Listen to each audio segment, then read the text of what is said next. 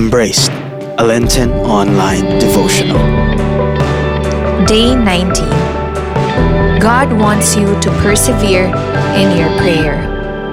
Luke chapter 18 verses 1 to 5. Then Jesus told his disciples a parable to teach them that they should always pray and never become discouraged. In a certain town, there was a judge who neither feared God nor respected people.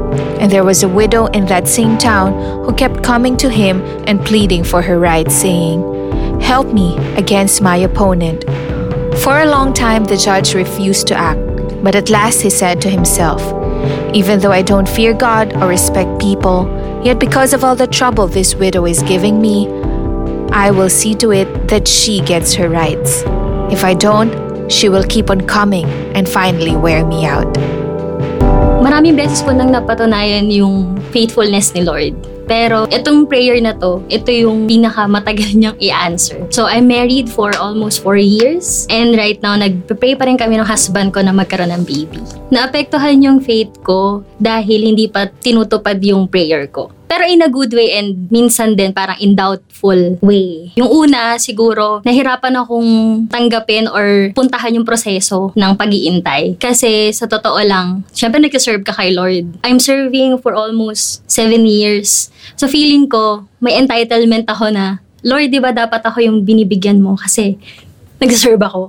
Pero hindi niya binibigay. So may ganun akong factor. So minsan napapaisip din ako sa faith ko na parang, Lord, ito ba yung prosesong kailangan daanan namin para mas maniwala kami sa'yo? So, sobrang apektado siya. Pero dahil din doon, mas naging strong, mas naging prayerful ako. Siguro kasi, ang daming expectations sa'yo bilang babae. Kailangan mo magbigay ng baby sa asawa mo. Kailangan mo magbigay ng baby sa parents mo. Kailangan mo magbigay ng baby sa in-laws mo. Kailangan mo magbigay ng baby sa mundo. 'Di ba? So, ang daming expectations ng society. So, feeling ko, naging mindset ko tuloy, ma-pressure. So, na-pressure ako in terms of praying din.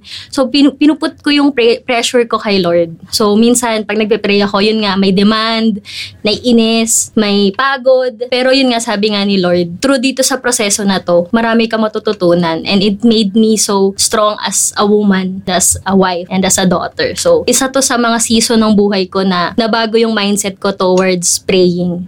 Yung turning point, nangyari yon 6 months ng married life namin. Nasa Adoration Chapel ako. Yun nga, wala pang baby kasi nag-test ako. That moment, sabi ko talaga kay Lord, Lord, bakit wala pa? And then, yung turning point na yun, yung feeling ko, sobrang surrender lang. Parang sabi ko, sige Lord, ikaw bahala, take your time. Ganon yung mga message ko, yung mga prayer ko sa Kanya. Nung patayo na ako, naisip ko, hindi naman talaga yung nararamdaman ko. Nararamdaman ko talaga, naiinis ako, nadi-disappoint ako. So, bumalik ako sa adoration. Tapos, nag-pray ako. Sabi ko, Lord, totoo lang, naiinis ako, nagda-doubt ako. And then, nung moment na yun, sinabi ko talaga lahat nung sakit, nung pain, nung pag-iintay. And then, parang wala akong naririnig. Silence lang talaga nung sa Adoration Chapel. Mag-isa lang ako eh. And then, sabi ko that moment, sige Lord, ikaw bahala. Paglabas ko ng chapel habang naglalakad ako, mayroong tiny voice na feeling ko nag-speak talaga si Lord dun sa heart ko. Ang sabi niya, Shelly, kasi gusto ko tayo muna ulit. So, sabi ko, okay Lord, sige.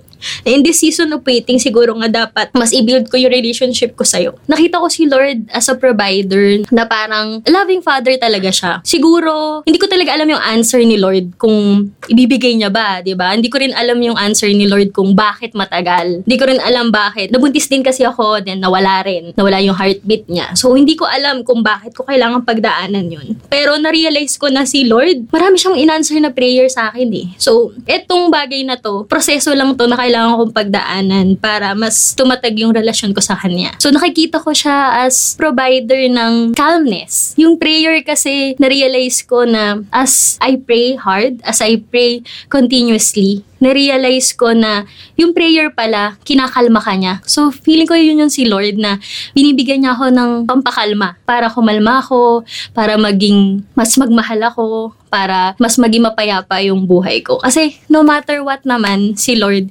binibigay niya yung mga situation na to para mas magtiwala at para mas maniwala sa Kanya. Siguro minsan si Lord, no, matagal yung proseso or paghihintay kasi gusto pa niya na mas maging strong yung relationship nyo, mas maging strong din yung prayer time mo. So, kailangan patuloy ka pa rin magdasal. Kahit matagal, kahit mahirap maghintay, na-realize ko na alam ko darating yung prayer na to kasi pinangako niya. Jesus, help me to surrender my life to the yoke of your love and the Holy Spirit. Strengthen me in my waiting. Embrace me in this season. Amen. Oratio Imperata. God our Father, we come to you in our need to ask your protection against the 2019 and coronavirus that has claimed lives and has affected many. We pray for your grace for the people tasked with studying the nature and cause of this virus and its disease, and of stemming the tide of its transmission. Guide the hands and minds of medical experts that they may minister to the sick with competence and compassion, and of those governments and private agencies that must find cure and solution to this epidemic. We pray for those afflicted. May they be restored to health soon. Grant us the grace to work for the good of all and to help those in need. Grant this through our Lord Jesus Christ, your Son, who lives and reigns with you in the unity of the Holy Spirit, God forever and ever. Amen. Mary, help of all Christians, pray for us. Saint Raphael the Archangel, pray for us. Saint Roch, pray for us. Saint Lorenzo Ruiz, pray for us. Saint Pedro Calungsod, pray for us. For more resources on growth and inspiration, subscribe to youtube.com/FeastTVOfficial.